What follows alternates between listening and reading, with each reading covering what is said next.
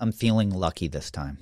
We shouldn't be. I'm going to get Are you this feeling one right. confident? I'm feeling confident. As long as it's something I know, then it is something that you know. Okay. I will tell you that without it being a clue. I'll tell you that. All right. I'm going to give you 5 clues, and you have to tell me what the plant is. It is a deciduous shrub of the Rosaceae family, which includes roses, black cherry, and ninebark. Let's see here. It's native from Maine to Georgia, west to Louisiana, and north to Michigan, but it is not in Alabama or Iowa. It does get up to 4 feet high. Okay. And has a mound shape. All right. I got an idea. All right. So what's that? That's 3? I got to give you 2 that was more. 3. Let's see. Its orange to reddish brown bark is exfoliating. What I'm thinking of, I don't know. I don't know if that fits. All right. I'm going to give you one more clue that I typically don't go this deep into the clues, but I want you to try to get this. The flowers are hermaphroditic, so they have both male and female organs and resemble the flowers of a stilbe. I don't know what a stilbe is. That would have given it away for me. I know what a stilbe flower Japanese stilbe. It's a herbaceous perennial. Okay, I'm going to go with my gut here. Okay. And when you said something, and I was like, New Jersey tea, and I'm going to stick with that. Oh. All right, I gotcha. I'm halfway through. Spiraea tomentosa. Oh yeah, Steeplebush. Okay. And I guess that's what a stilbe flower looks like. Yeah. Am I even saying that right? Yeah, a stilbe. Okay. Is it a stilbe or a stilbe? It's one word. ASTILBE. A stilbe. Okay. A stilbe. Huh. All right. You're listening to A Native Plant Every Day with Tom and Fran.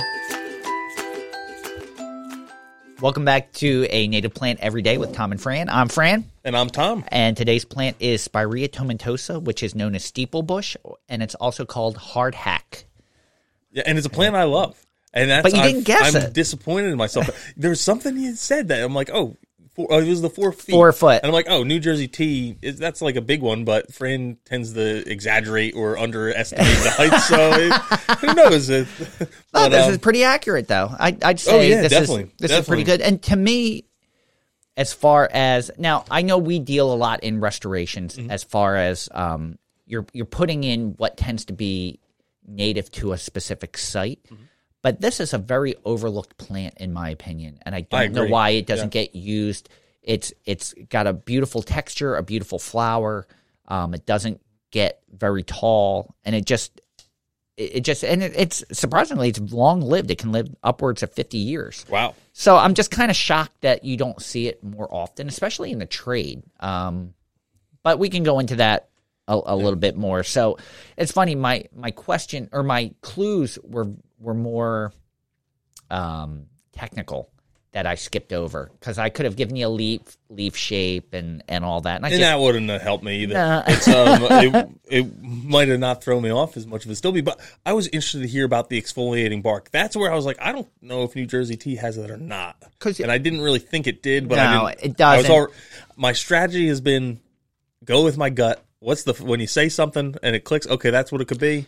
I just kind of go with it, and because didn't work steeplebush is very densely leafed, so you're not seeing the bark when it's in leaf, and it's a small because it's only getting 4 foot. You're not getting a lot of girth out of a lot of the stem, so it's like a very orange to reddish brown exfoliating bark, and it sounds sexier than it is. I don't mean to downplay it, but it's just that's very factual. Yeah. It's pretty, but it's not like ooh. Yes, I agree with that. But it is a very unique and interesting looking plant. So tell the people what it looks like. So leaves, they're alternate leaves and they're elliptic, only about 2.5 inches long and 1 inch wide.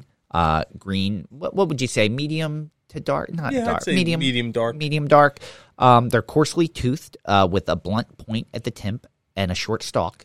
So it's a small leaf. The buds are less than 2 millimeters long. They're ovoid, obtuse, and brown. And it's kind of we mentioned it was mound-shaped and a deciduous shrub, and it kind of forms like a thicket of erect, slender, wand-like, unbranched stems. So you're not getting a lot of twiggy branches from the stems. It's pretty smooth. And then it's dense, erect plumes for the flowers. They're pink to rose purple, clustered top to bottom on like a 4 to 8 inch terminal spike. Yeah, and that's what's really attractive about it, is because it's like a spike that comes up. It almost looks like a cone. Yeah, and that's what I can go back to geometry days, and yeah. So that's like that terminal spike, and that's what an astilbe flower kind of looks like. So I really thought that would give it away from you. But the other thing I like about it is traditionally you see these types of things happening in the spring, but this is really a midsummer to early fall flower, and it flowers on new wood. So you want to prune in late winter to early spring. You don't want to prune too late, or you're pruning off the flower buds.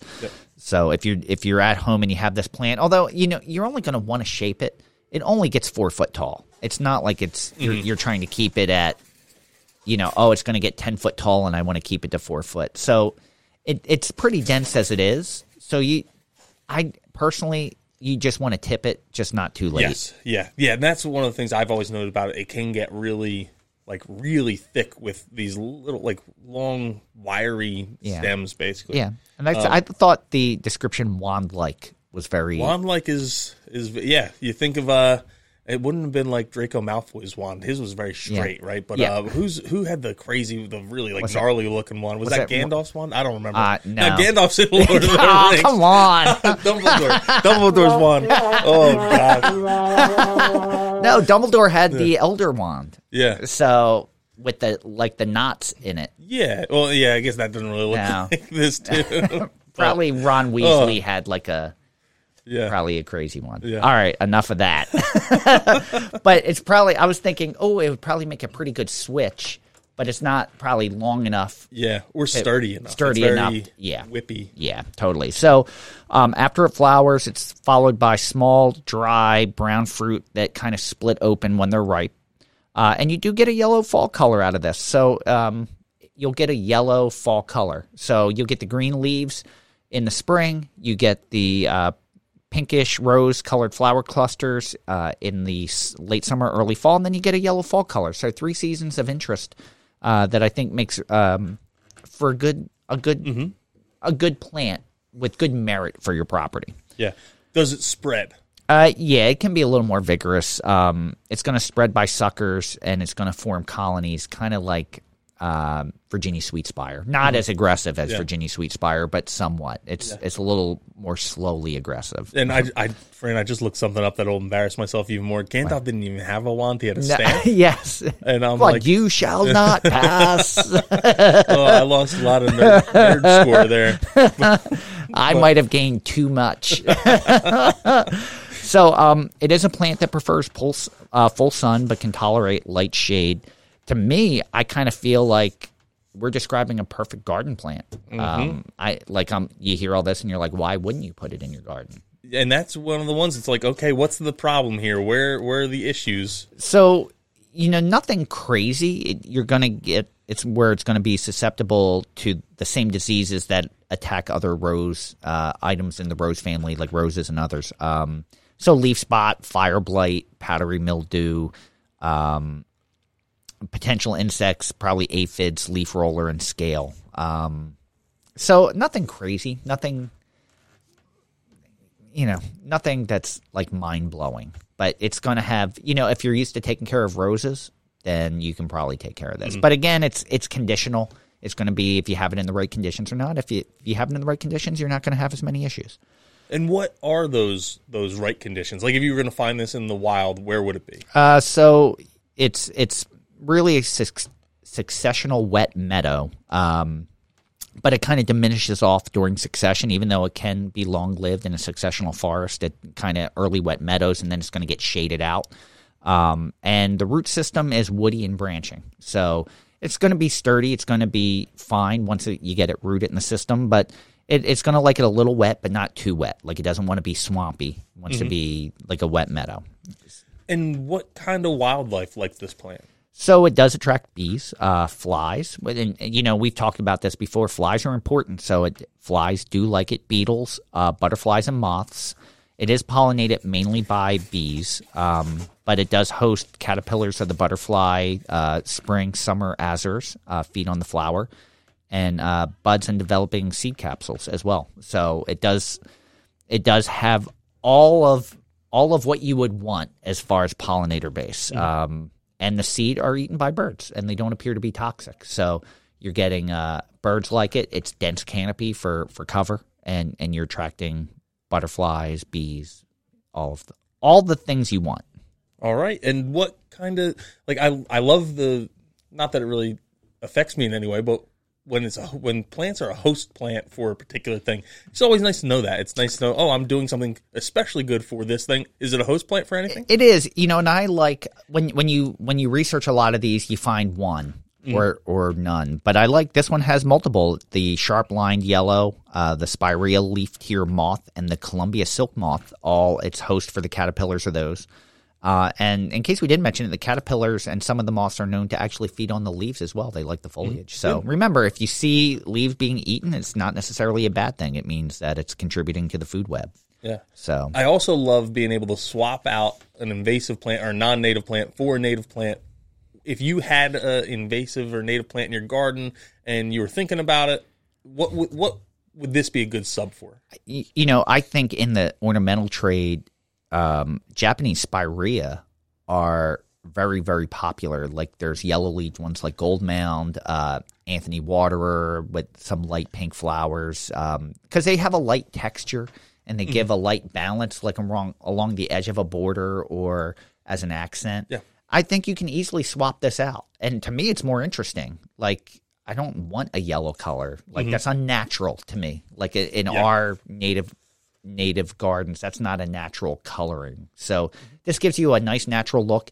You can mass it. You can have it stand alone. You can have a stand of it in an area of the backyard. Or you can even use it for barberry as a sub for invasive barberry. Yeah, which I think it's a great sub for just because if you want that like small mounded type look, it really does fit in. Yeah. And while you don't get the thorns, which I guess are a benefit to some for if you want to keep out deer, you aren't causing ecological harm, and it has these beautiful flowers that come off of it too. Yeah, you're getting a very similar bark in the winter. You're not getting the thorns, and to me, that should be a plus. Oh yeah. It's not red foliage like barberry, but you get a striking green foliage. You're getting a much prettier bloom, and you're getting beautiful fall colors. So. Yep. You ready for another quiz? I'm trying to go 2 for 2 here.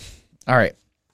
I have 5 statements, 4 of which are factual, 1 of which is fake news. We're going to see if you can guess which one it is. All right. Are you ready? I'm ready.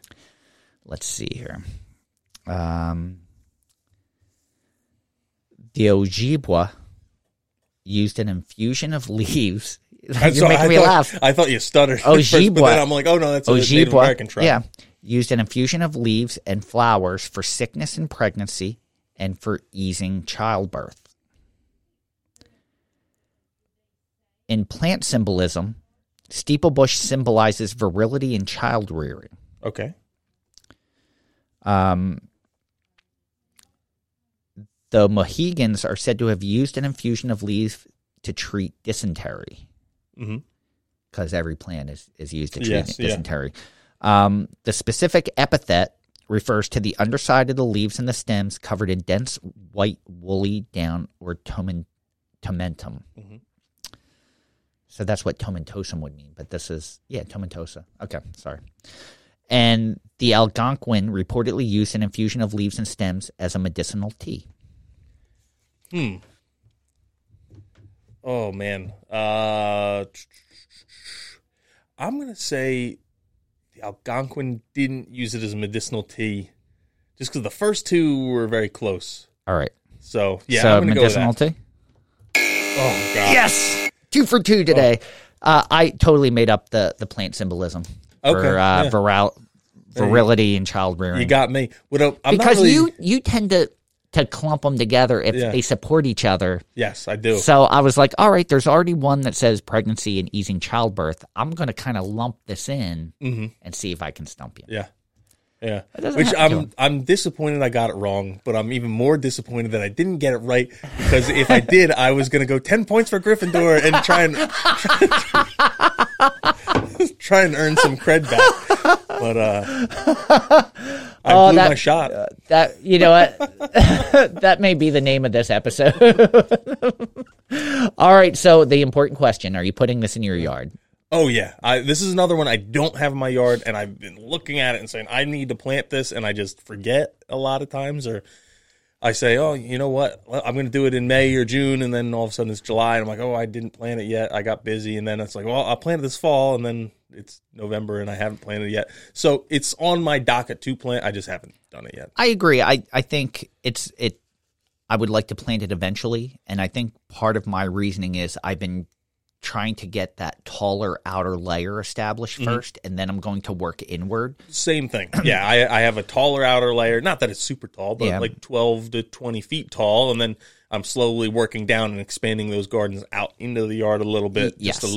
So it's still in the corners and edges, but it's not. It's funny because Agatha and I actually talked about that. She's like, what are you putting in front of these? And I'm like, ooh, it's funny you should ask. I don't know if I'm ready yet, but this is what I'm thinking. And this was one of the plants that we talked about. Yeah. So, all right, there you go. So 2 days down. I'm 2 for 3. Yeah, I've only gotten one right this week. So. All right, I have a feeling your luck is going to change tomorrow. All right. So, all right, we'll see everyone again tomorrow. Until then, keep it native. Thank you for listening to A Native Plant Every Day with Tom and Fran. Hey everyone, this is Fran. And Tom. And we just wanted to give you a quick reminder to tune in every Friday to our other podcast, Native Plants Healthy Planet. Yeah, so on Native Plants Healthy Planet, we dive into all different kinds of subjects revolving around native plants and our ecology and having a healthy planet. We have guests from colleges, from other podcasts, from different nonprofits we work with, even authors. It's a really good time. We hope you join us over there. Make sure you tune in, and until then, keep it native.